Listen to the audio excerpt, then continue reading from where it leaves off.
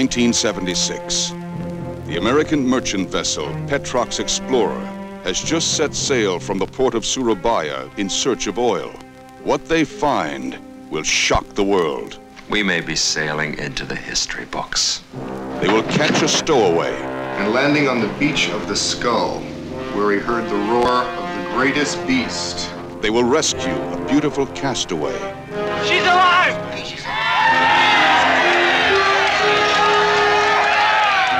You know, maybe my luck has changed. And they will discover an uncharted island that is the home of the most incredible creature on the face of the earth. A creature called Kong.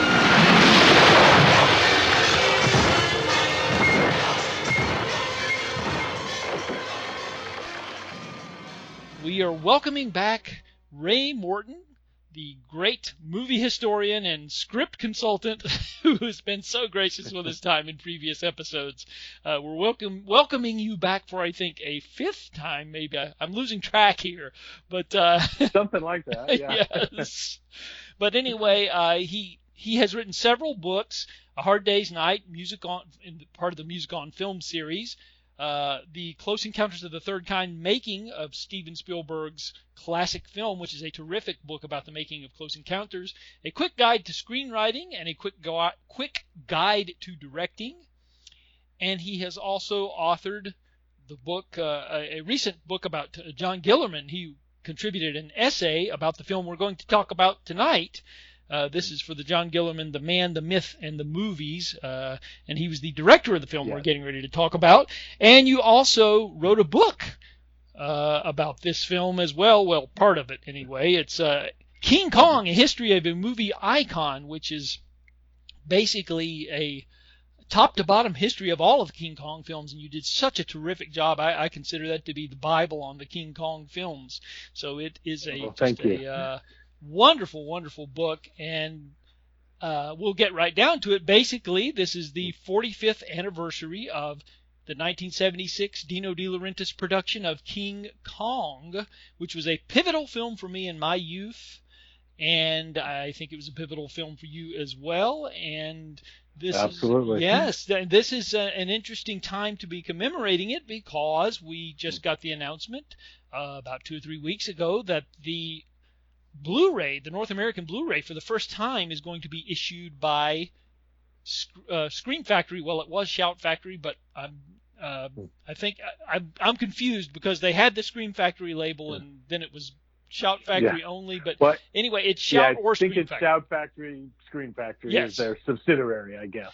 Yes. So. I think after COVID they kind of phased out the Scream Factory label for a little while. I could be wrong about that. But anyway, Shout, Scream are going to be issuing King Kong in a collector's edition, a 2-disc collector's edition nonetheless, with reversible artwork. And this is just the thing that we always had hoped would happen, and you are contributing the audio commentary. I can let that slide now. I kind of had a hint. You posted some cryptic messages on Facebook, and I had an idea, but now we can officially confirm, and I am so excited about that. That is just going to be fantastic. And so since you were so knowledgeable about this subject, we're going to let you run with it and tell us a little bit about the 1976 King Kong, what led to the decision to make the film, and the production and the troubles therein, and the post-production and all of the other things, even the NBC television version. We'll even talk about that. There we go. Which will be on the disc, by the way. It will be on the Blu-ray. We are super excited about that as well. Very exciting, Yes. So, well, the irony of King Kong 76, since we're talking about John Guillermin, the director, is Guillermin's film prior to King Kong was The Towering Inferno.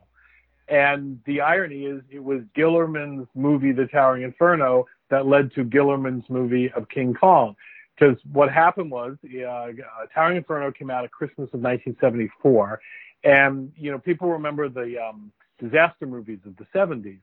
And the interesting thing is when we say the disaster movies of the 70s, what we really mean is one movie from 1972, which is The Poseidon Adventure, and all the other disaster movies, Airport 75 and Towering Inferno and Earthquake, all came out in 74. So 74 was basically the year of the disaster movie. And Towering Inferno was the big hit of Christmas 1974.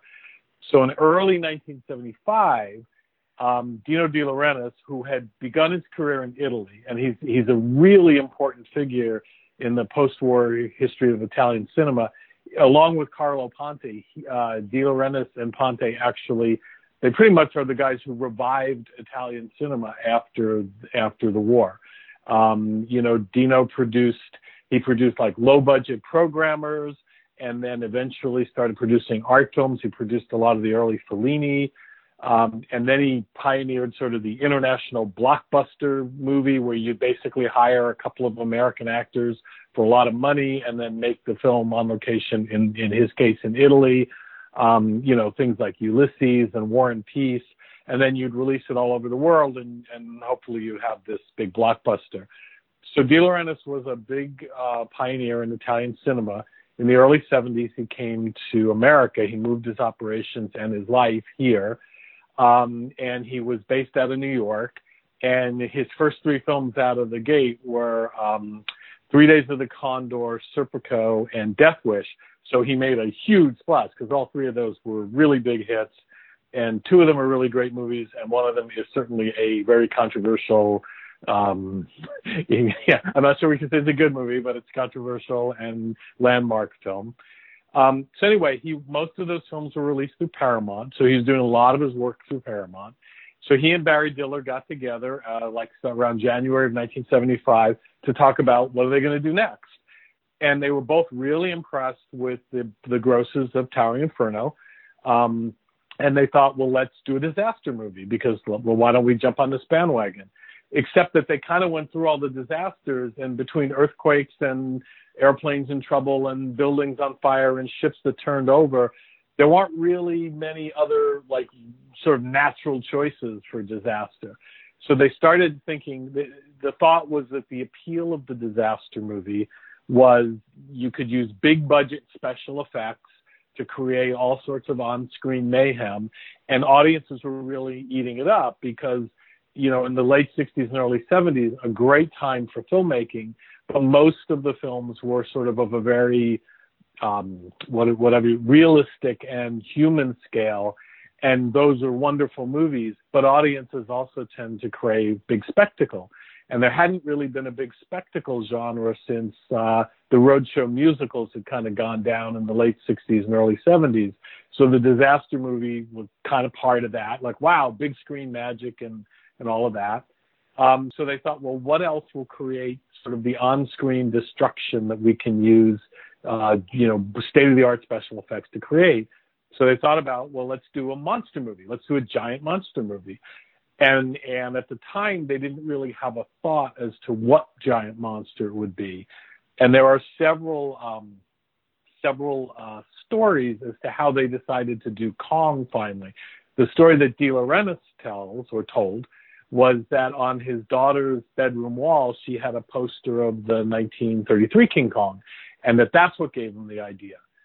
Michael Eisner, who was Barry Diller, the head of Paramount's assistant, and later, of course, ran Paramount and then went on to run Disney, he said that it was his idea because he had seen Bette Midler do a King Kong act in her stage show, and he thought King Kong would be a cool subject. And then John Landis, the director, has told a story. At the time, John Landis was a writer, and he was looking for jobs, and he had been called in by De Laurentiis to pitch to see if he could be the guy to write this giant monster movie. And he was the one who mentioned to De Laurentiis, if you're going to do a giant monster movie, why don't you do the granddaddy of all giant monster movies, King Kong? So I don't know which one of those three is true. My guess is probably in bits and pieces, they're all a little bit true. But anyway, at a certain point, Dino decided that he wanted to do King Kong, and Barry Diller was behind that idea. So that's kind of how the idea got generated. Yeah, that's an interesting. I didn't know about all of the different people who I knew the Dino De Laurentiis story about it, the poster on his daughter's wall, but the John Landis story, that's a new one for me. I wasn't familiar with that one. Yeah. But Landis does tell good stories, so you never know what. He certainly does. Yeah, he's good at that, and you never know which ones are real and which ones are a little slightly embellished, maybe, but he's good at what he does. Mm-hmm. So anyway, so what we'll talk about next here is that there was another King Kong film being ramped up for production at Universal, which was obviously a competing studio, The Legend of King Kong, which had been penned by Bo Goldman, and this created a bit of a problem for Dino De Laurentiis and Paramount. So I'll get you to talk a little bit about that. Right. Well, what happened was, so while Dino and Barry Diller were doing their thinking, across town at Universal, Lou Wasserman and Sid Sheinberg, who were running the company, they were pretty much thinking along the same lines. They wanted, disaster movies were a big deal. They had Jaws about to come out. This, again, we're talking January of 75. So Jaws was in post-production. But by then, there was pretty much the feeling that the film would do well. Obviously, no one thought it would do as well as it did, but, they were feeling high on that. So their idea was, well, we have one giant monster movie. Let's do another one. And, of course, Universal at that time was also pioneering their Sensurround system. Which was the system where you put a certain configuration of speakers in the theater so that seats would rumble and vibrate and shake, like, for example, in Earthquake, which is the movie that it debuted with, and movies like Midway and Roller Coaster. So they wanted to find another movie that would be suitable for Sensurround. So with all of those ideas cooking around, they came up with the idea to do a remake of Kong as well. And this is where it gets a little complicated, but I'll try to make it pretty simple. Basically, the original King Kong was produced by RKO. And RKO, by the late 60s and early 70s, was no longer an active production company. It had been bought by a company called General Tire, so it had become known as RKO General. And they owned a bunch of television stations, which is where the old $1 Million Movie Show, which is where King Kong played all the time, that played on, but they were no longer actively making movies. However, they wanted to generate money from their old properties, so they had a guy in New York, and I can say his name, but I think I won't say his name just to spare him the embarrassment. But basically, there was a guy who was a representative for RKO, and it was his job, if people wanted to remake RKO movies or do merchandising or whatever, you had to talk to this guy. And so basically, when Universal got the idea, they went to talk to that guy. And at the same time, De Laurentiis went to talk to that guy. He was talking to them both separately. Initially, they weren't aware that each other were talking to him. But when the deal started to come together, he did tell them there is another bidder, but he didn't reveal the name. And basically, Universal made an offer. And it was basically $200,000 for the rights to remake Kong with a percentage of the net. And then De Laurentiis offered $200,000 and a percentage of the gross. And if anybody understands Hollywood accounting, you want gross, you don't want net, because net you will never see. Okay. So, and so basically RKO went with Dino's offer. It was all completely on the up and up. Where the problem came in is that apparently this gentleman who was RKO's representative was very friendly with the people at Universal who were going to make their version. And he had kind of indicated to them that he favored their offer and he was going to recommend their offer to the higher ups to accept. So Universal thought they were going to get it. And then Dino offered a better offer. And as it turns out, Dino was a friend of the head of General Tire. So in addition to his better offer, his friendship with the head of General Tire made that guy decide Dino was the guy they were going to go with. So they awarded Dino the rights, and he started to get ready for his production. And he did that by hiring the screenwriter Lorenzo Semple Jr., who had created the Batman TV series and had also written the screenplay or co-wrote the screenplay for The Parallax View and 3 Days of the Condor. So Dino was really comfortable with him, and he started to work on the project.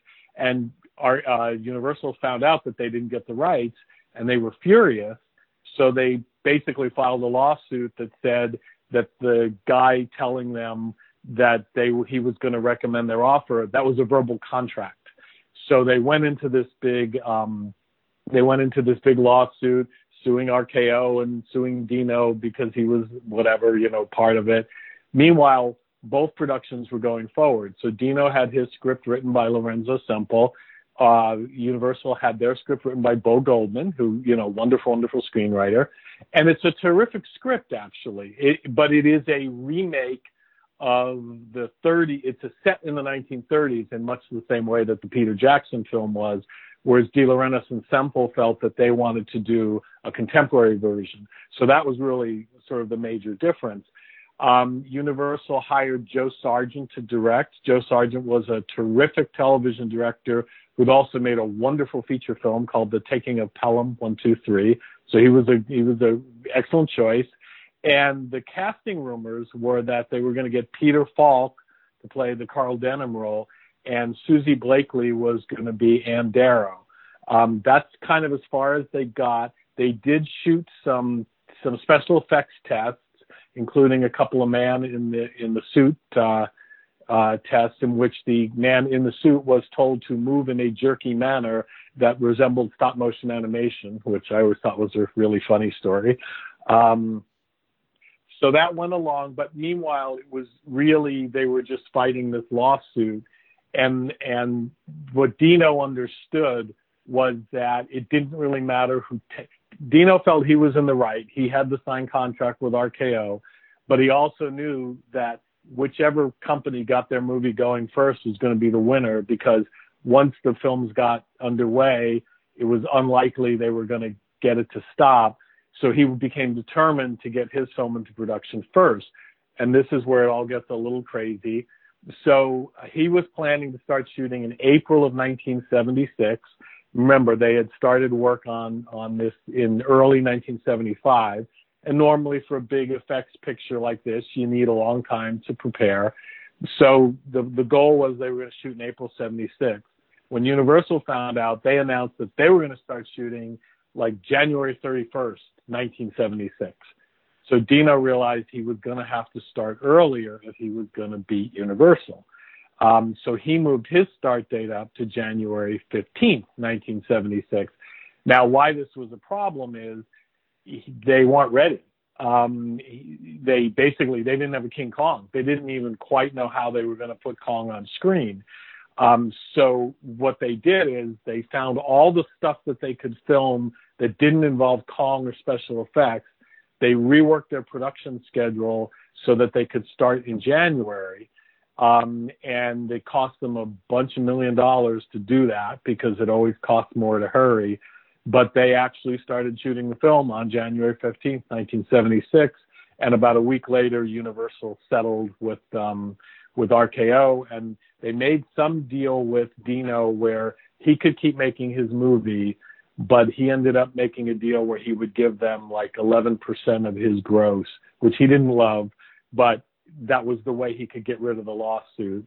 So Universal ended up making money off Dino's Kong.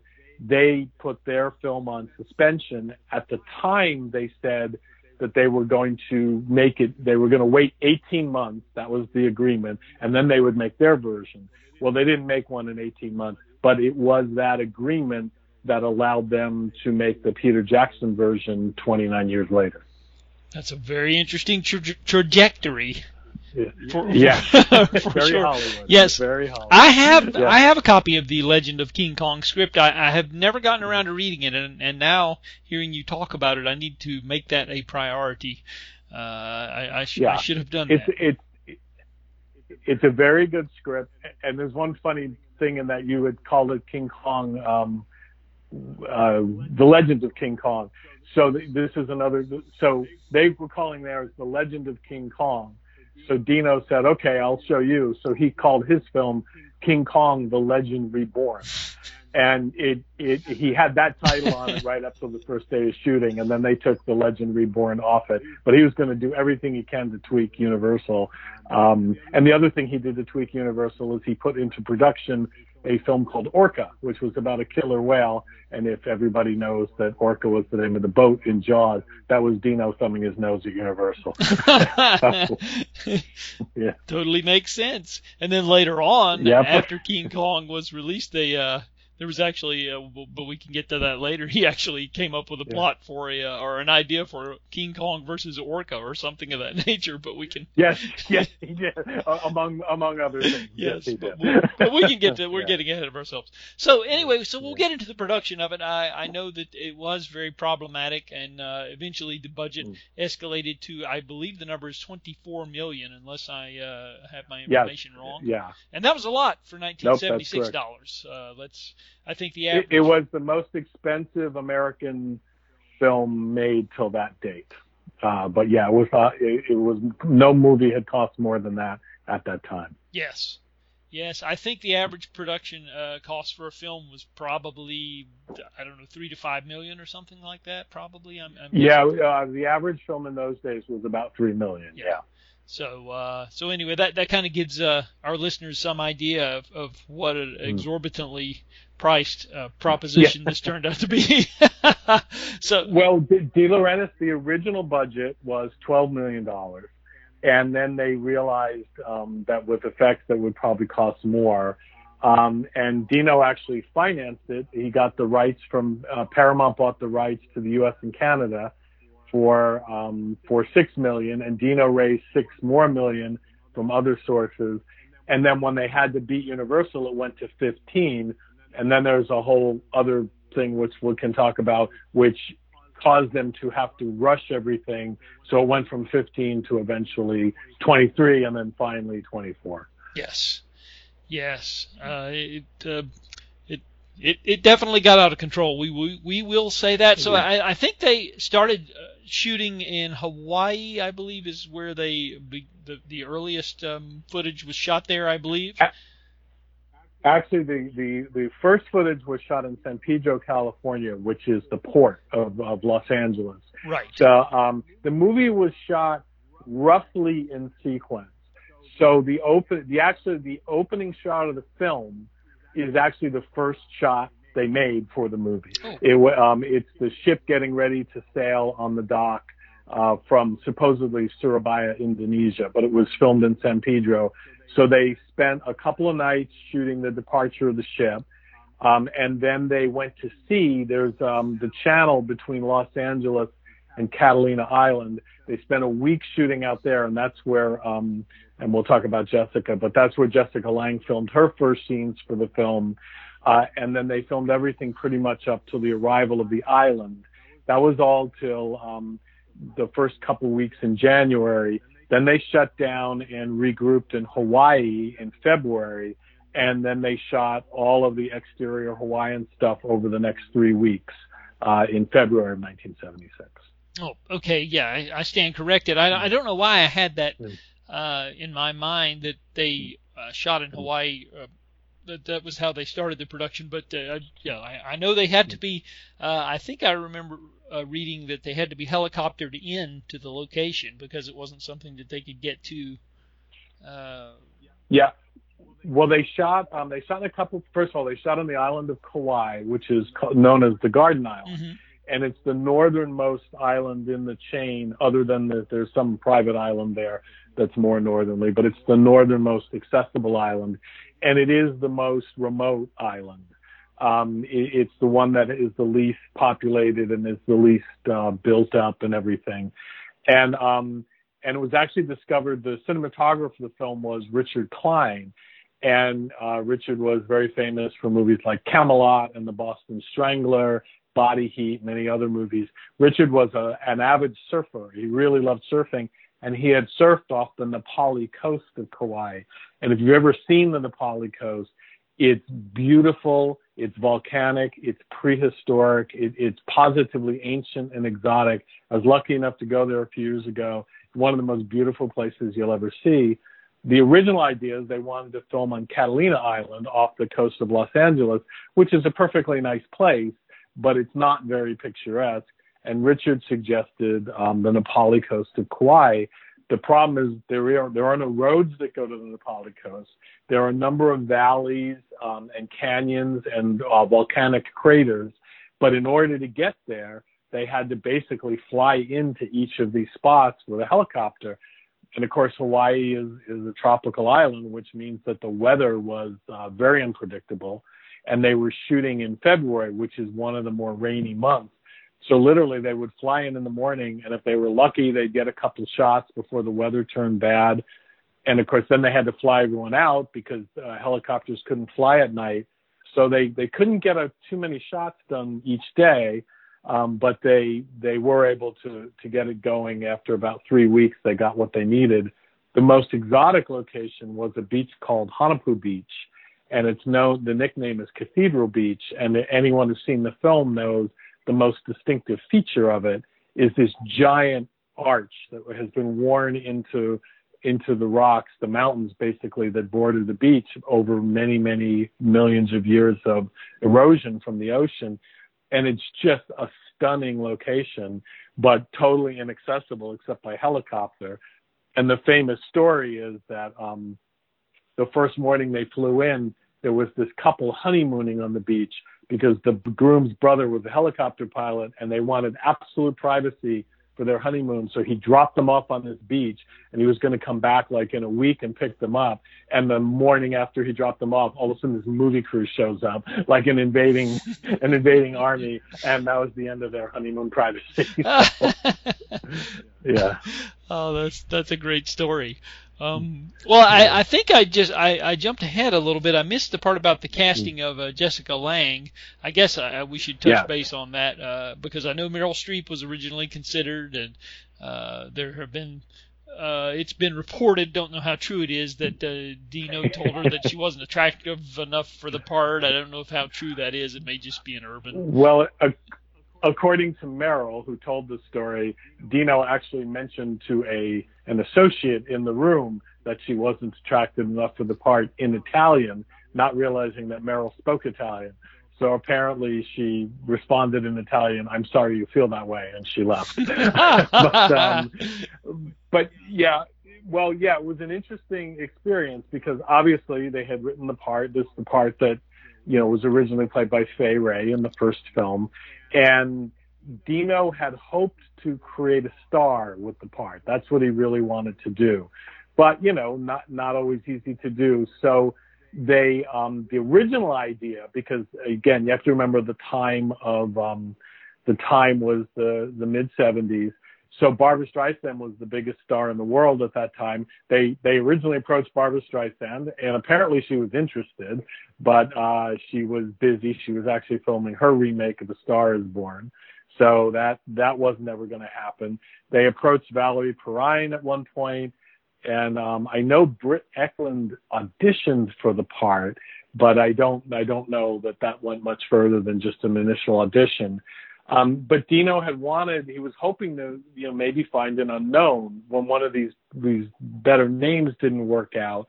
So they tested a lot of sort of up and coming folks. I know, pretty sure Ann Archer, at the time, not so well known. I think she auditioned for it. And, I think Lindsay Wagner auditioned for it, though I guess she wasn't really an unknown at the time. And then that wasn't really working out. So what they started to make a deal with Deborah Raffin, and basically Deborah Raffin was going to play the part. And then what happened is, and it's a little murky as to exactly how this came up, but somehow I believe it was the Wilhelmina Modeling Agency in New York sent out 3 models that wanted to be actors. And there's some story is that I guess there was a book of modeling photos and someone looked in that. There's another story that Charles Bluhdorn, who ran Paramount, Gulf and Western, the company that owned Paramount, he knew the modeling agency had. I'm not really sure, but somehow these 3 models from the modeling agency were sent out to screen test. And one of those models was Jessica Lange. And at the time, she had done some mime and acting training, but she had never formally acted, and she had done some modeling. And as the story goes, basically, the director, John Guillermin, was very busy elsewhere. So the second unit director of King Kong was a gentleman named William Cronik. And Guillermin said, I want you to test these 3 models. And Cronik tested the first 2, and he didn't feel there was much potential there. But when he met Jessica and he kind of did some rehearsals with her, he was struck by how beautiful she was, but he also thought she had a really interesting quality to her. And he knew that, he said that if I just shot her screen test and put it in with a bunch of other screen tests, he goes, I'm not sure that the special qualities he felt she had would have registered as strongly. So he called Guillermin to the stage, and Guillermin came down and he said, I want you to watch me film this screen test. And Guillermin was really impressed. And the screen test was 3 different scenes. So after the first scene, Guillermin really thought she had something. So he called De Laurentiis. And De Laurentiis came down, and they both watched the filming of the screen test, and they basically said, if she looks good on film, we're going to go with her. And so the next day, they screened the screen tests, and of course, she came across wonderfully on film. And as the story goes, John Guillermin got so excited that he started kicking the theater seat in front of him, and he kicked it so hard that he broke the seat in front of him, and then he turned to everybody and said, I have found my Fay Wray. And that's how Jessica got the part. Yeah. That's fantastic. Yeah, I had heard Ralph Winters, the editor of the film, had said at one point that I think he was unhappy with dailies, and he also whipped out one of the seats as well. So I think he had a habit of doing that sort of thing. When he either got angry or happy, he could do either way. John was an interesting guy. He was, as we shall say, mercurial. Yes. Some people, would have said he had a pretty big temper problem. His widow, Mary, who edited the book on him that's just out, she said that John's explanation was, although he was raised in England, John was French. And she said, he always said, I am a very passionate Frenchman, and this is my passion coming out. My feeling is, based on everybody I've talked to, is it's a little of both. I think he's a very passionate Frenchman, and I also think he had a bit of a temper. The Ralph Winters story is that John took a glass, he was having a drink while they were watching, and he hurled it at the screen and put a hole in it because he didn't like something that he saw there. So that's what it was. Yes, I knew that. I knew there was a story that Ralph Winters had recanted, and I think I read it in his autobiography. And that's it's in his autobiography. Yeah. But and the funny thing is, I've heard people say that he would apologize profusely after he would have an outburst, which was kind of funny. He would typically go back and, I'm so sorry. Well, he got to the point where on the beach in Hawaii, he started screaming at the associate producer, and the problem is the associate producer was Dino's son, Federico. Right. And I guess Dino called him and basically said, if you don't stop screaming at people, I'm going to get a different director. And after that, they said John, was a little calmer after that. And we should really talk about how John got the job. So Dino hired Lorenzo Semple to write the screenplay. And what they had decided to do was they wanted it to be a modern update. So they set it in modern times. And to my mind, Semple came up with a really brilliant idea, which is the original film, the people who traveled to the island are a documentary film team. And because it was the 70s and the energy crisis, Semple changed it to an oil company looking for, a rich oil reserve. And I really think they worked out sort of the fake movie science of it really well. And I think it was a really terrific idea. So that was sort of the basis upon which they built it. And if you've seen the film, you know that Jessica Lange plays an actress who she's on her way to Hong Kong to appear in some kind of exploitation film. And she's on the yacht with some sleazy producer who's showing porno movies or something, and the yacht blows up. And anyway, she ends up in a raft, and the oil team rescues her as they're on their way to Kong's Island. And the way that came about is in Semple's original draft, he just had a documentary film crew along to film the oil company expedition. So that was his nod to the original movie. And the camera person was a beautiful girl. He said he based it on Candice Bergen, who, in addition to being, a major actress, was also very well known in those days for her photography. But they all sort of felt that was a little bit too TV movie-ish, maybe. So what they did is Dino wanted a bridge from the reality of the oil company expedition to the fantasy of Kong. And Semple got this idea. He said, well, what's a more agreeable fantasy than finding the most beautiful girl in the world adrift in a raft in the middle of the South Pacific? So that's where he came up with that idea.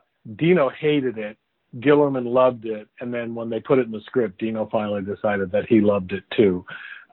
So that's where that idea came from.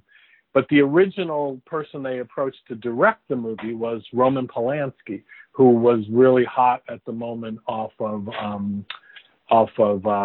Chinatown. And Polanski was actually working with De Laurentiis on a remake of Hurricane, which was an old 30s film directed by John Ford. But Polanski turned the movie down because he said, I don't know what to do with the monkey. And the famous approach that Dino made to Gillerman was working with De Laurentiis on a different project, and he called Gillerman and he said he wanted to do King Kong. Polanski doesn't know what to do with the monkey. Do you know what to do with the monkey? And Gillerman's response is, yeah, I know what to do with the monkey. So that's how he got the job. Oh, that's fantastic. Yeah. Well, he brings a level of humanity to the proceedings. I mean, that's for sure. John Gillerman does, and I think that's something that it's probably heresy to say, but the original 1933 film, and it is a classic, and I do adore it and love it. But there is a certain coldness that runs through the original 1933 film that this is a warmer, more humanistic film. I think it has a lot more humanity to it that the 1933 film is lacking, even though it is a masterpiece. It is lacking that to a certain degree, and I think he brings that to the plate. But anyway, we'll move along to the production because I don't want to hold you up all night long and while we're doing this. Sure. But and we must mention that it was 88 years ago tonight, as we're recording this on March 2nd, that the original 1933 film debuted. So it is. That's right. At Radio City Music Hall in New York City. Absolutely. Yes. But we picked a good day, unknowingly. For me. Yeah. Yes. Well, anyway, so the production, they were they had gone to Hawaii by February. I know Carlo Rambaldi was coming up with the designs for this. Originally, they wanted to use this 40-foot tall King Kong, robotic King Kong that was run by hydraulics, and that turned out to be disastrous, and so they went with Rick Baker in a suit. So I'll get you to tell us a little bit about how all that happened. Yeah.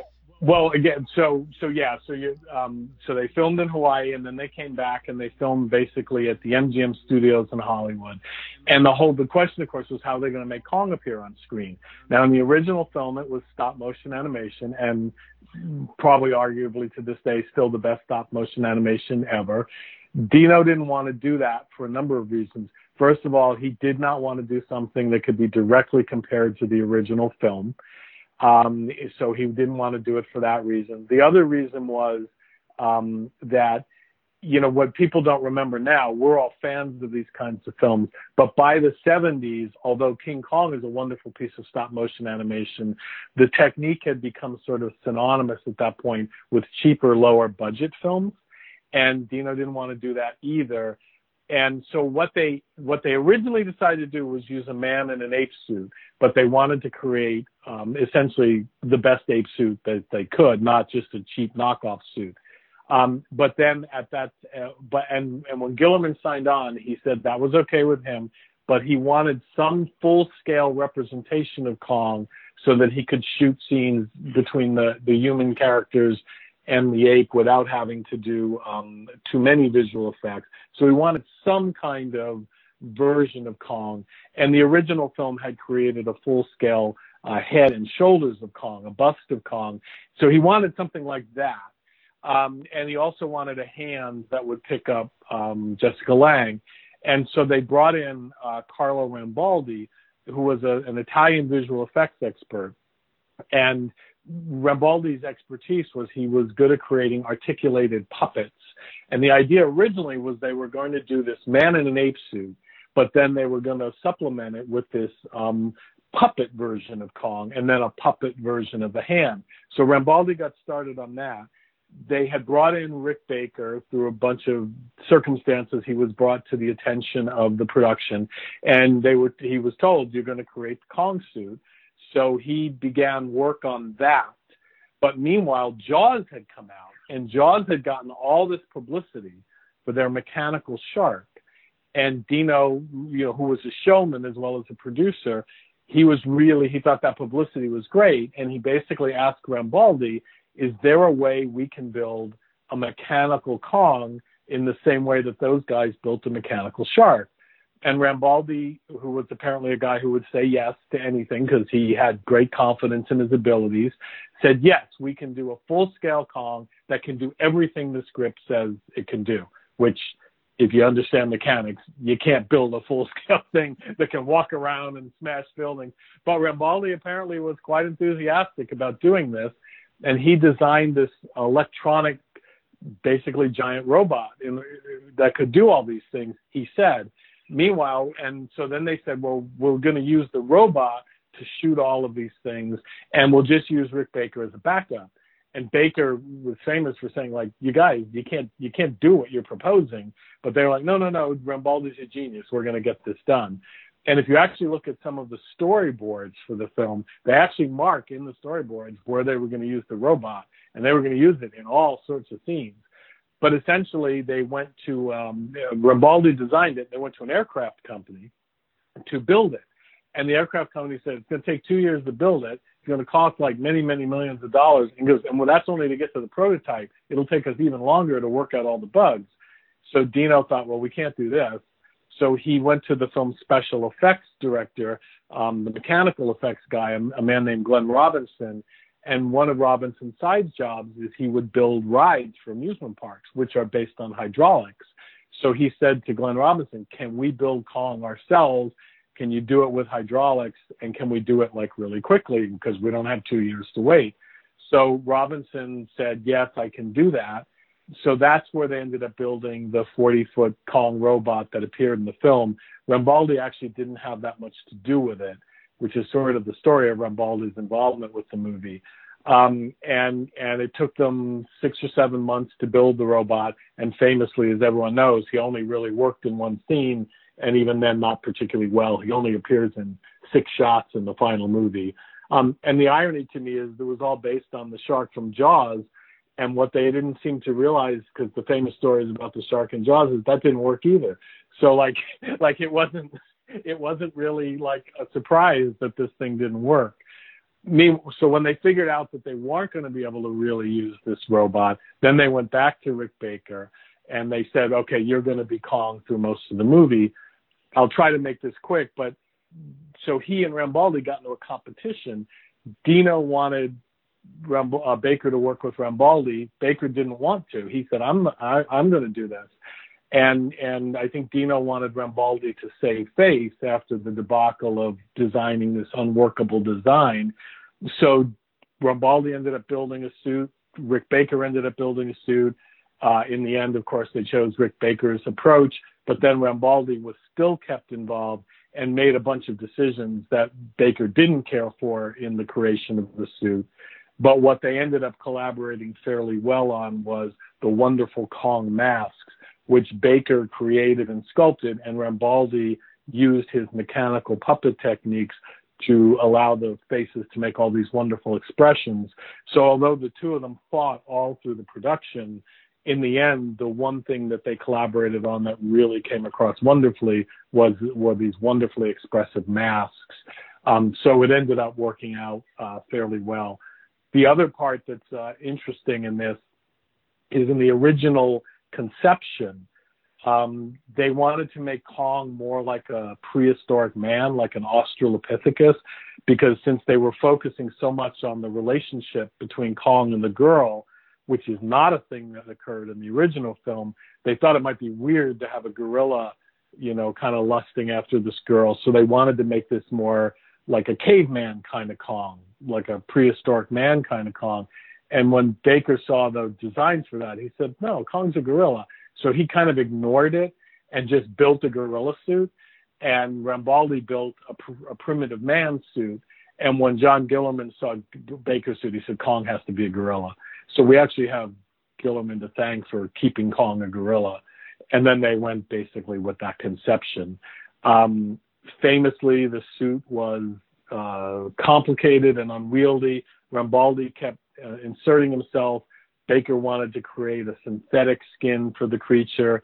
Rambaldi had this idea to get a bear skin and use that as the basis for the costume. And Baker objected because for all sorts of reasons, like mainly that the hair on the suit was designed to fit a bear. If you put it on a man, supposedly for an ape shape, the hair was going to stick up like a fur ball, which is what it did. So then they ended up shaving off all the hair. So all that's left was a little fuzz underneath. And as Baker said, he goes, in the end, they wanted this bear suit, and all we were left with was the fuzz on the bear suit. So Baker was very unhappy with the costume. But again, they were all very happy with the masks. And the other triumph of the film, the big robot was a failure, but they built a pair of mechanical hands to pick up Jessica Lange and to caress her and to do all sorts of other things in the film. And those were built by Eddie Serkin, who was Glenn Robinson's assistant. And although the big robot didn't work very well, the hands work wonderfully in the movie. They're a terrific special effect. Oh, yes. Yes, they really do such a wonderful job in selling the illusion. And I think there was an incident when one of the hands malfunctioned and squeezed Jessica Lange, I believe, at one point during the production. I think I've read that someplace. Yeah. And well, there were a couple. They were hydraulically operated, so they didn't have a whole lot of finesse. Mm-hmm. So in the scene where he's caressing her with his finger, the finger hit her so hard at one point that she got a pinched nerve in her neck. And then when they were testing the hand, they used a stunt woman called Sunny Woods to practice when the hand was picking up and lowering Jessica. And when they picked up Sunny Woods, the hydraulic cable in the wrist snapped and the hand slammed down to the ground with Sunny Woods in it. And luckily, because she was a professional stunt person, she knew to relax her body, so she wasn't hurt. But they said if Jessica had been in the hand and didn't know to relax her body, she probably would have broken a lot of bones. The other famous story is that when they were testing out the hand, Eddie thought he would be funny, and Dino was there, and so Eddie raised the middle finger of the Kong hand, and then it broke in that position. So it was, for several days, Kong was giving everybody the finger until they got it fixed. So. Oh, that's great. Yeah, I know I've heard Rick Baker. He was recently promoting a book that he had put out about a year and a half ago, and he was talking about shooting during the summertime, and I know a lot of it was in the middle of July, and he was talking about the tortures of wearing that suit right in the dead heat of summer, and he was talking about right in the dead heat of summer and in front of blue screen, which in those days needed 12 arc lights to light it, and arc lights are incredibly hot. Baker lost like 5 pounds a day in water weight. Yeah, it's pretty incredible, and I can I heard, I think he said that he would drive straight home from I think they were shooting over at in Culver City, I think. MGM. Yeah, MGM. Yeah. And he would drive home to his apartment, which was across town, and he was talking about all the water that was in his the sweat, not the water, the sweat that was in his shoes. Yeah, it's kind of a funny story. Pretty torturous process, but very realistic when they put it all together. Yeah, he also had to wear a set of contact lenses to make his eyes look more ape-like, and that was in the days before sort of the flexible contact lenses. Yes. So they were basically hard lenses, and Rick says to this day he has scars on the inside of his eyelids, and he he got terrible eye pain because when you wore those kind of contact lenses, you couldn't get oxygen to the eye, so they eventually drilled a hole in it. But until then, he had all this terrible eye pain. There was actually a second guy who appeared in the suit, also a relief guy named Will Shepard, actually. Yes. And he loved the contact lenses because he said it made everything look like a trip, like he was on a drug trip. But Baker did not care for them at all. Yes, yeah. That's like I said, it's amazing how the illusion that he put forth, because you really believe it. You really, or at least I did when I saw it the first time. I mean, I was completely sold on it, and I still think it holds up well after all these years. Yeah, the film has, it has its flaws, and some of the effects are a little dodgy. Yes. But one of the things about the other thing about the film that's important to remember is when Paramount was going to put out the movie, so they were starting in January of 1976, and because they wanted to beat Universal, they had taken out an ad in the New York Times that's basically, and it was in November of 75, and it said 1 year from today, Paramount Pictures will release the new King Kong. That date was adjusted to Christmas rather than November, but essentially they started taking deposits from theater owners to show the film at Christmas of 1976, so they couldn't delay the film. So basically they had 9 months from January, or I guess 11 months from January to December, to make a film that probably should have taken 18 months to 2 years to make. And what you see, and as I said earlier, the film was shot roughly in sequence, and the visual effects, if you look, a lot of the Giant Kong stuff was done with Rick Baker against the blue screen, and then put together with footage of Jessica Lange or Jeff Bridges, and that was all done by a man called Frank Vanderveer, who was one of Hollywood's most legendary optical effects guys. Early on, if you look at the film, the optical effects are perfect. The blue screen joins. You really believe that it's all happening in one shot. That gets a little less believable as the film goes on, basically because they didn't have the time to finesse the shots the way you need to do. It's too complicated to go into here, but there's a lot of finessing you have to do with the optical processes, and they could do that in the early shots, and they just ran out of time later on. So the early visual effects are wonderful. They get a little less wonderful as the film goes on. I still, my regret on the film is they didn't have like 6 more months. And the Kong stuff is similar. There are some shots that are just so wonderfully composed and photographed that the illusion is really wonderful and believable. Then there are some that are much less so. Again, all of this is really due to the time crunch, because once the film, once they knew it was coming out in December, Paramount could not change that without having lots of legal problems because they had taken these advances. They actually had the exact same problem 3 years later with Star Trek: The Motion Picture. They had taken all these advances and the movie wasn't ready, but it had to come out anyway. So hopefully Paramount learned their lesson from those 2 films at some point. But that ad that I mentioned that appeared in the New York Times had an illustration by a famous science fiction illustrator named John Berkey. The original ending of the Lorenzo Semple screenplay was the same as the first film. It was at the Empire State Building. And Berkey was hired to do an illustration, and he did like 5 or 6 illustrations of Kong on the Empire State Building. And Jeffrey Katzenberg, who later became the head of Paramount Production and later became the head of production at Disney and then one of the founders of DreamWorks, he was working in the publicity department. And he had suggested, why don't you do at least one illustration with Kong on top of the World Trade Center? Because the World Trade Center was brand new at that time, and they were trying to find ways to tell the audience this is a brand new Kong. So they thought if we could put him on the World Trade Center, that would be, more modern. So Berkey did one illustration of Kong on the World Trade Center, and they loved it. So that became the ad, and that's why the ending was then rewritten to put Kong on the World Trade Center as opposed to on the Empire State Building. And that led to them actually filming at the World Trade Center in July of 1976, right in the middle of the bicentennial celebration.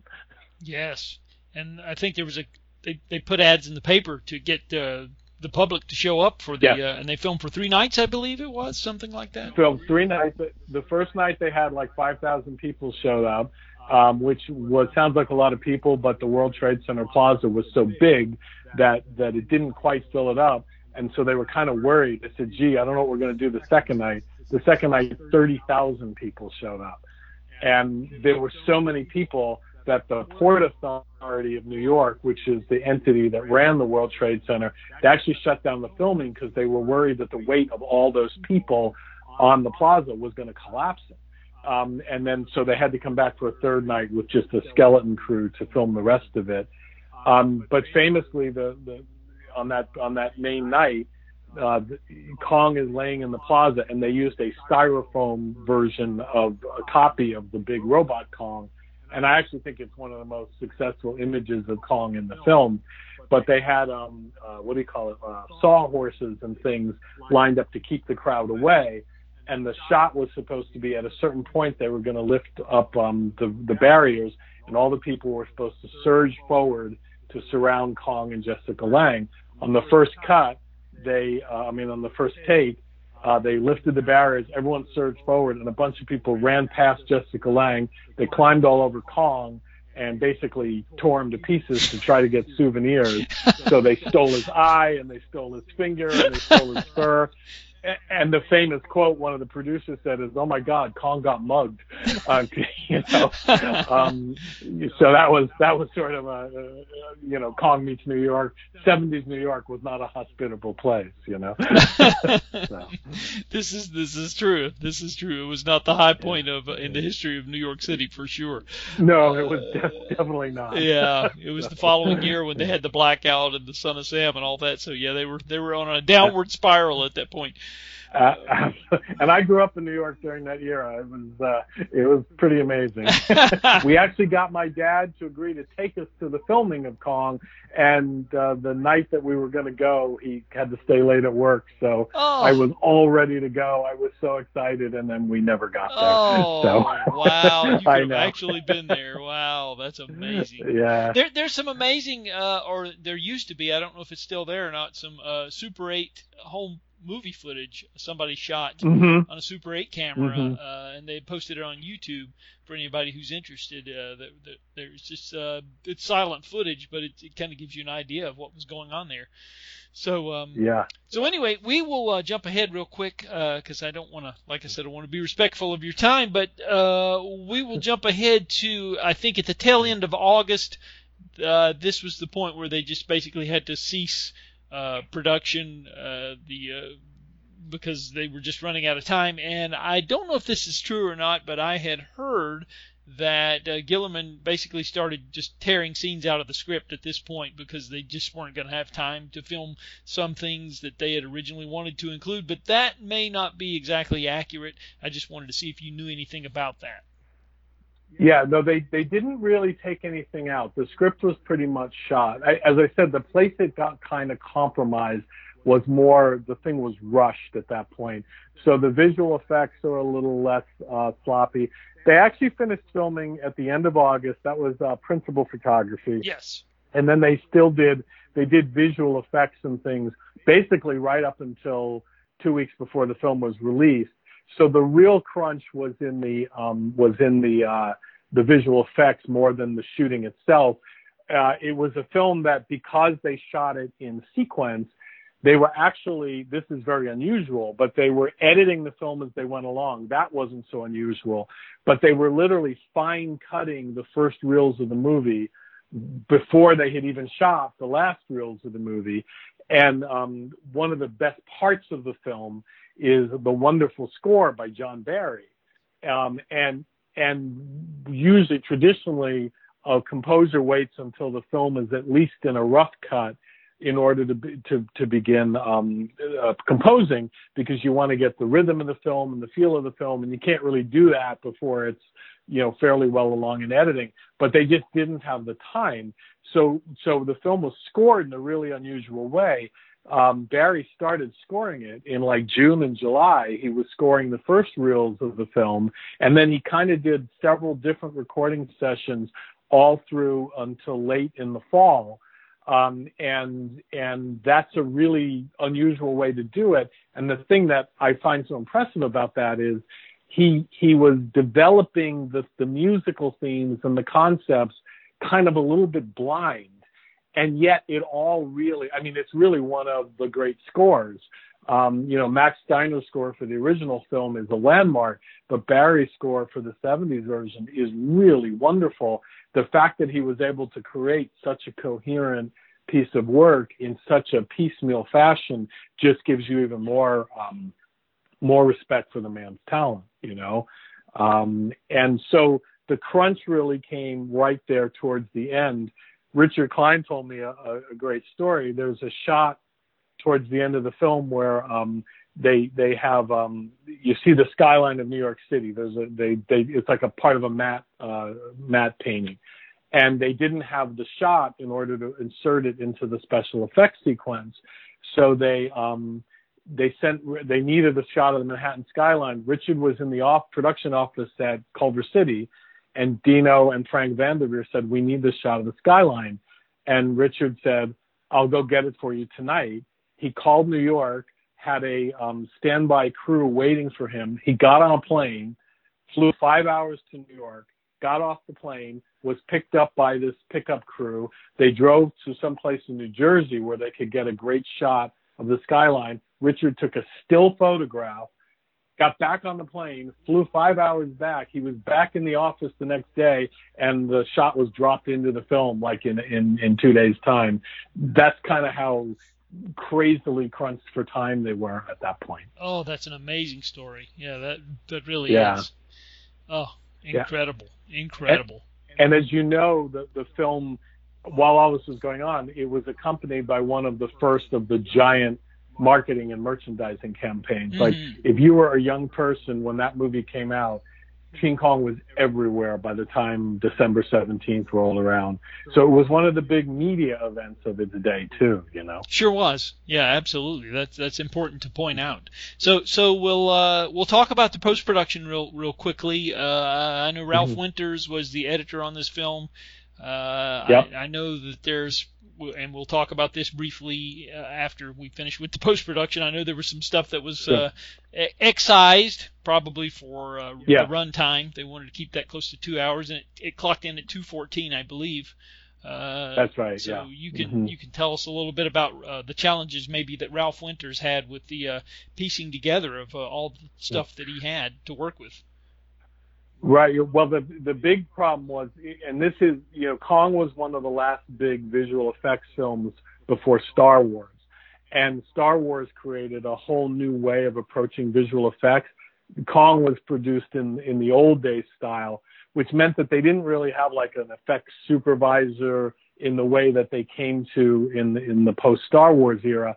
So basically, Ralph was in charge of making sure all the visual effects shots were put together. And he said that was one of his biggest challenges.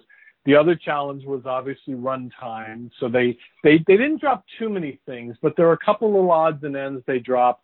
Probably the most, the scene that fans love the most is there was a scene where when Kong is rampaging through New York, he picks up a car and throws it through a building, and the building explodes, and Kong is caught in the flames. And there's a famous picture, one of the early publicity stills, of Kong standing in front of the burning building. And that was one of the first images when Time magazine promoted the film, and it was never in the movie, but it was in the original rough cut version. So that was one of the major scenes that came out. The other major change was originally the character of Charles Grodin played a character, Fred Wilson, who's the villain of the piece. And the original way that it was scripted is Wilson brings Kong to New York, and he's thinking he's the oil company executive, and he thinks it's going to make his career because it's going to be this big promotional success. And then, of course, Kong escapes and goes crazy and destroys things. And the president of the company fires Wilson. He says, you ruined our company, so you're fired. So Wilson's trying to get out of the chaos, and suddenly he finds himself face to face with Kong, who lifts up his foot and slams it down, and you think he's killed. But then when Kong lifts his foot, you see that Grodin has survived, and like basically the idea being that he kind of wished Kong had killed him because his life is in ruin. Yes. So it's kind of like an ironic, sarcastic end for the character. But Grodin did such a good job of making Fred a villain that they had a preview, and audiences hated the fact that Wilson survived. So the other big edit Ralph made was to have Kong stamped down, and then by doing a little editorial trickery, you're just left with the idea that, nope, Wilson got squashed. And people were much more satisfied with that ending, I think. So that, you know, that was the other challenge that Winters had was that in the long shots, like when Kong, like there's a scene where Kong comes up out of the water, he crosses the East River in Manhattan, and basically when the Kong suit got wet, it basically looked like a man in a really wet, hairy bathing suit. So he had to do a lot of cutting to get rid of Kong's legs in a lot of scenes, because he said otherwise, he goes, it just ruined the illusion. So if you actually look at the scene where Kong comes out of the water, you never see his legs. So that was a big thing Ralph Winter had to handle, you know? Yeah, I can imagine so. And I know there's more footage of that also in the television version when he comes out of the water. Yeah, and you will see that, I believe, on the new disc. And the television version, that was basically the original rough cut of the film, which is what a lot of those TV versions in those days were. They needed to pad it out so they could show it on 2 nights on NBC. So I'm actually really thrilled it's going to be on the new Blu-ray, because archivally it's terrific. You get to see a lot of the extra footage and stuff. But from a narrative point of view, the theatrical cut is very well paced. Mm-hmm. And this one is full of a lot of, the pacing isn't really great because it's a rough cut. So there's a lot of extraneous footage in it. But you do get to see the scene where he picks up the car and throws it through the building. So I'm looking forward to that. Oh, yeah, sure, absolutely. Now, some of this extra footage has turned up in the Region 2 Blu-ray before, and there were about 15 minutes worth of deleted scenes that were actually in their proper aspect ratio of 2.35 to 1, because the film was shot in Panavision, and so that has turned up. So there were some of those scenes before, but the TV cut runs 3 hours and 2 minutes as opposed to the 2 hours and 14 minutes. I do know the one complaint about the TV cut is that there are some scenes where you can tell they're really padding it out by repeating. I think the part where King Kong is where he's beating down the wall on Skull Island to get to Dwan. He beats that wall for an eternity to get through. He pounds it. He keeps pounding and pounding and pounding. The other part that is interminable is when the ship is trying to leave port. They actually repeat a bunch of shots, just to sort of drag it out. Because one of the cut scenes, Jeff Bridges, the star of the film, is introduced in the theatrical version when he pulls up to the dock of the ship. He plays a guy who stows away on the boat, and he dresses in the outfit of one of the sailors, and he pulls up and he bribes his way to get onto the dock. But originally the character was introduced in a bar. And basically they tell you how he got the sailor outfit that he got. He knocks out this sailor from the ship and steals his outfit. It was not a necessary scene, and it's not a good scene. But in order to put it back into the film, they kept basically having to repeat the footage of the ship getting ready to leave. So you're watching it and you're saying, like, this ship is taking an hour of the movie to get out of the port, you know? And the other place, there's a scene where to capture Kong, Fred Wilson calls for an airdrop of chloroform. And in the movie, you see a plane flying overhead that drops these barrels out with parachutes, and that's the chloroform that they used to capture Kong. But in the TV version, that plane circles about 20 times, and it just goes on and on and on, and you're like, you know. Yeah, this is true. This is true. They would do that to, like you said, to extend it to where they could get extra advertising dollars in there. And absolutely. Yeah. So I know that the film was reissued again. It came out obviously December 1976, and then was reissued again. Over sometime later in 1977, I think, because I remember it came back to our town, the town I grew up in, to our drive-in. I saw it in a walk-in theater about a month after it came out, maybe a month and a half is when I saw it. I was 6 years old at the time. Obviously, made a big there you go. Yeah, made a big impression on me. And I had been following the big publicity that was leading up to the film, and they did such a good job promoting the film with that 40-foot mechanical Kong. They actually had people if you were a very gullible child like myself, at the age of 6, which I didn't have a lot of life experience behind me, let's just say that, and I actually believed that there was an actual 40-foot King Kong that was lurking about somewhere that had been used in the film. So that to this day you will have people get really in a snit about it. They'll be like, they lied to us. They told it was a robot. Like, I guess I'm always very sanguine about that. I'm like, you know what? It's ballyhoo. It's publicity. And if you read the paperback making of, or if you watched Red Time magazine, the promotion, they all said there was a guy in an ape suit. So I guess I never quite got the uproar about it. But there's no giant ape. There's no giant robot in there. Well, the funny thing is, it actually wasn't re-released. I think what you did is you saw it on the tail end of its run. Because one of the weird things about Kong back then, what would happen is a film would be released, and then it would play out. And in those days, it could take 6 months to almost a year to play out all around the world. That is true. And then they would usually re-release it 18 months later was sort of the pattern. And then after the second re-release, it would go to television. That was the pattern in those days. But NBC had actually paid Dino $20 million before the release of the film for the TV rights. So it actually was only released once. I think you saw it that when it came back to your town, that was the tail end of its run, because it did play about a year, but it went on television in the fall of '78, which was only about 2 years after the original release, a little less than 2 years. It didn't have time to get re-released. It's actually one of the things that I think got in the way of the film being a little better known now than it is, because it didn't get a re-release. And NBC had the rights tied up to it for 5 years. They showed it in 1978, and then they didn't show it again till 1983. They showed it when Jessica Lange got nominated for an Oscar for Tootsie and for Frances. She had the double nomination that year. And so basically it was in limbo for almost 5 years. So no one saw it. And so it never quite had the afterlife that a film of that time would normally have had. And I don't know what the other situation is, but in those days, after a network showing, it would go to local stations. And it did go to some local stations, but never the way that a lot of the other films did. And part of that is because the way Dino financed the movie, Paramount had the rights in the United States and Canada, but the rights were kind of divided up in all the other territories of the world.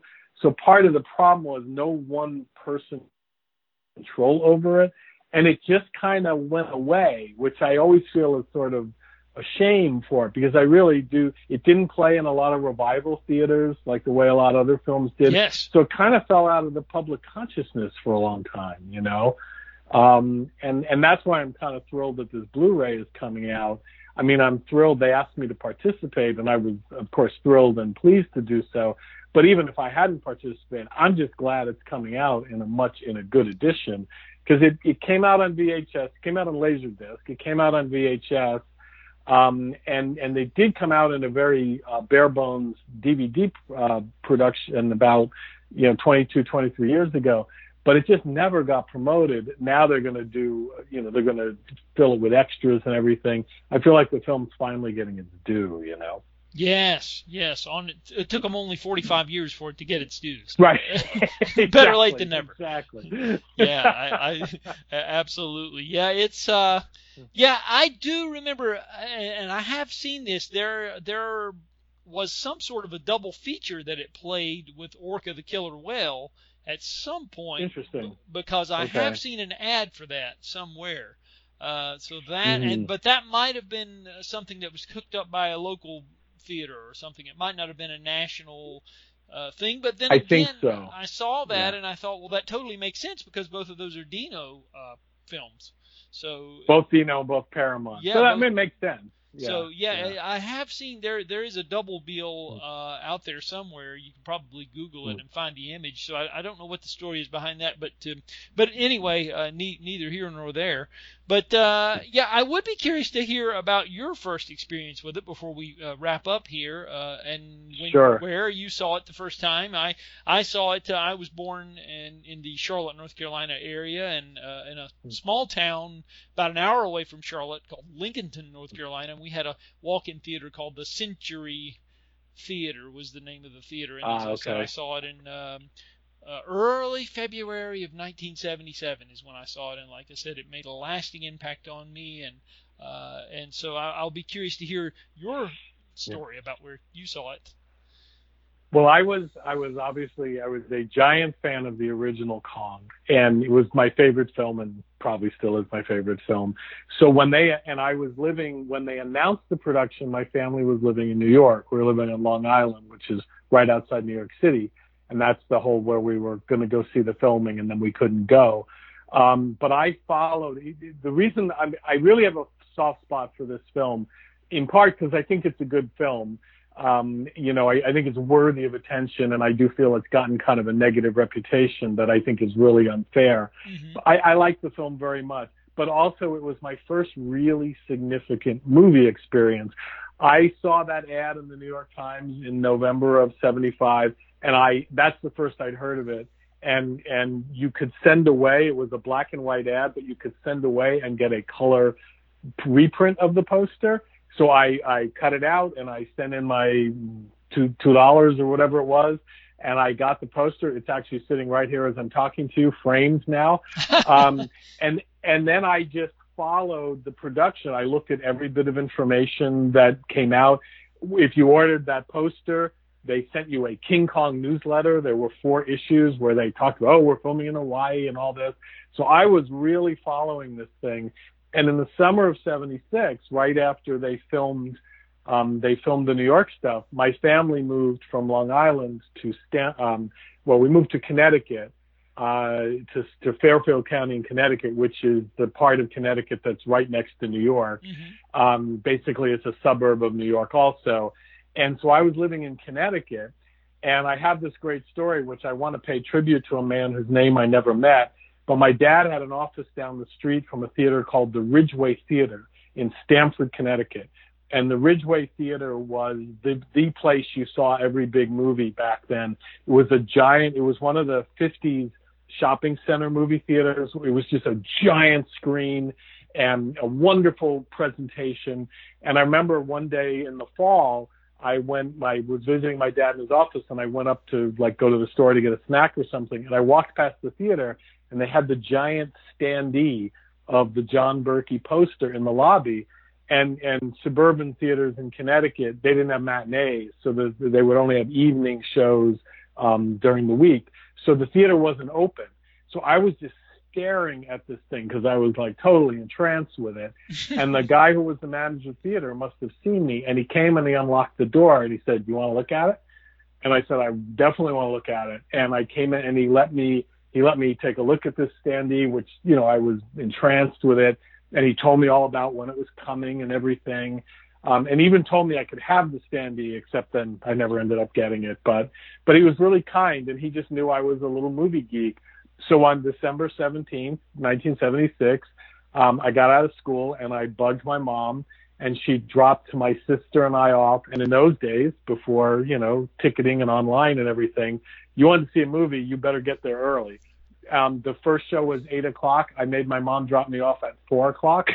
So my sister and I were the first people in line.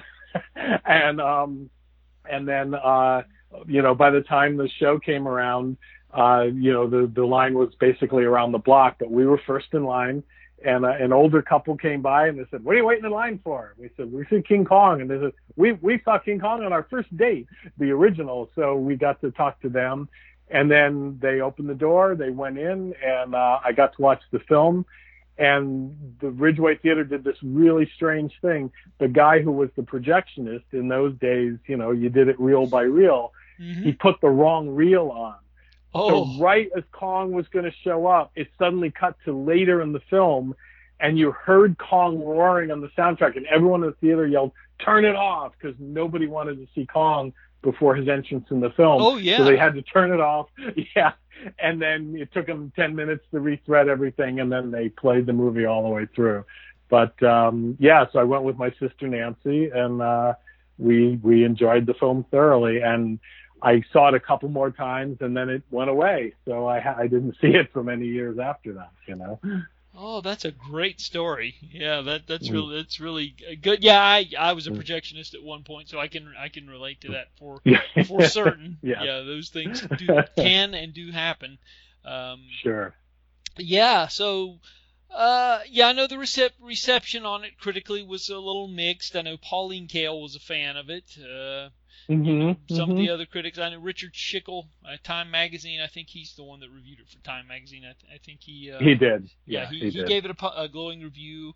But a lot of people were kind of ho hum on it, and and I did think that was sad that critically it didn't quite get the love, and I think people were just unfavorably.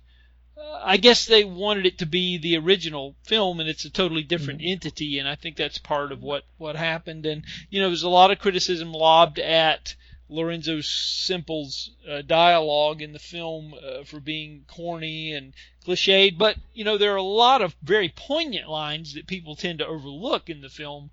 Absolutely. For instance, the line where when Jeff Bridges says something to the effect of, when they take Kong off the island, they'll just be a bunch of burned out drunks. You took away their mystery and the terror in their lives. I think that's profound, and there are other ones I could cite.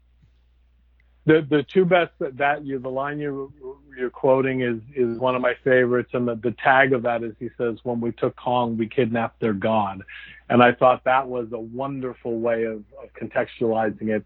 There's also a wonderful moment in the beginning of the film where Jeff Bridges is talking about the legend of Kong, and if you remember, the original Kong begins with a quote that's supposedly an old Arabian proverb, which is, fake bit of hokum, lo beauty looked upon the beast and stayed its hand from killing. And Jeff Bridges has this line where he repeats an incantation that was written on the thwart of a boat, where he says, "From thy wedding with the creature who touches heaven, Lady, God preserve thee." And I think that's just as good a line as the old Arabian proverb. It really sends chills up your back. Lorenzo's idea, what they were worried about was, but at that time, Kong the original was 43 years in the past. And they were worried that it would be considered, that some people might laugh at the idea. Because, the idea being, well, the modern audience was more sophisticated. I think that might be a little... You could argue that point, but that was the idea. So he put the humorous lines in because he goes, we didn't want the audience to laugh at the movie. So we thought if we could get them to laugh with the movie, that would take any edge off if someone was going to not take the movie seriously. And so there's a couple of jokey lines in there that, maybe we would cut if we were like redoing it. But that was the idea. But the film is never disrespectful of Kong. It is often called campy, and I don't think it's campy. I do think it has some lines that wink at the audience. And whether you agree with Lorenzo's logic or not, that's why they're in there. But the film takes the legend seriously, and I think that's part of the reason. I think it's a much better film than its reputation, the reputation among some people would have you believe. I also think, Gillerman was, maybe not a high art director like some, like Polanski at that time was, considered sort of an auteur director. Gillerman was never that. But he has there's all these wonderful poetic touches in the film. One of the ones that I can think of is after Kong is kidnapped, he's dropped into this pit, and it's all full of chloroform, and he passes out. And there's just this wonderful image of his hand sort of reaching up, like impotently, because he's basically being overcome by the chloroform. Yes. And it drags like smoke behind it, the chloroform, like he's powerless. it's a wonderful image, and it really evokes sort of the mystery of the story. And the other part that I actually think it's the best image of Kong ever. The penultimate shot of the film is Jessica Lange standing in front of the dead Kong, and the camera sort of pulls up and away, and you see her, and you see Kong's dead body, you see the crowd surrounding them.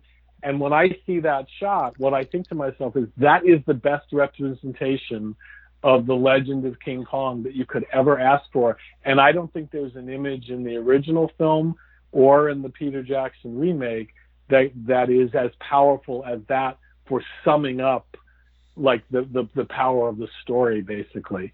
And so, you know, I think those who dismiss it, I would encourage them to take a second look, because there's a number of those things in the film. It has its goofy parts, but it gets the legend right.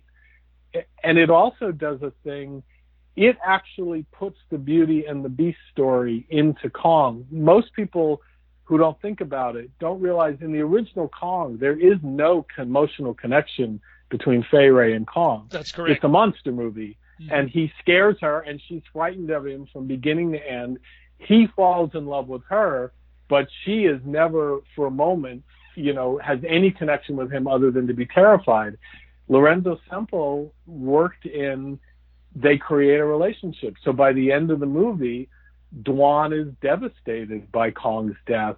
And it makes the ending of that version much more emotional than the ending of the original. And it's a concept that Peter Jackson ported over almost entirely into his version, which is fine. The only issue I have with that is he spent the making of his version putting down the 70s version, and I thought, well, you took the main part of it, you know, which I think was good that he did. But that's, you know, like that's, when people think of the Kong story, they think of the connection between Kong and the girl, and that's in the 70s movie. That's not in the 30s film, and that, I think you have to tip your hat to that in that film as well.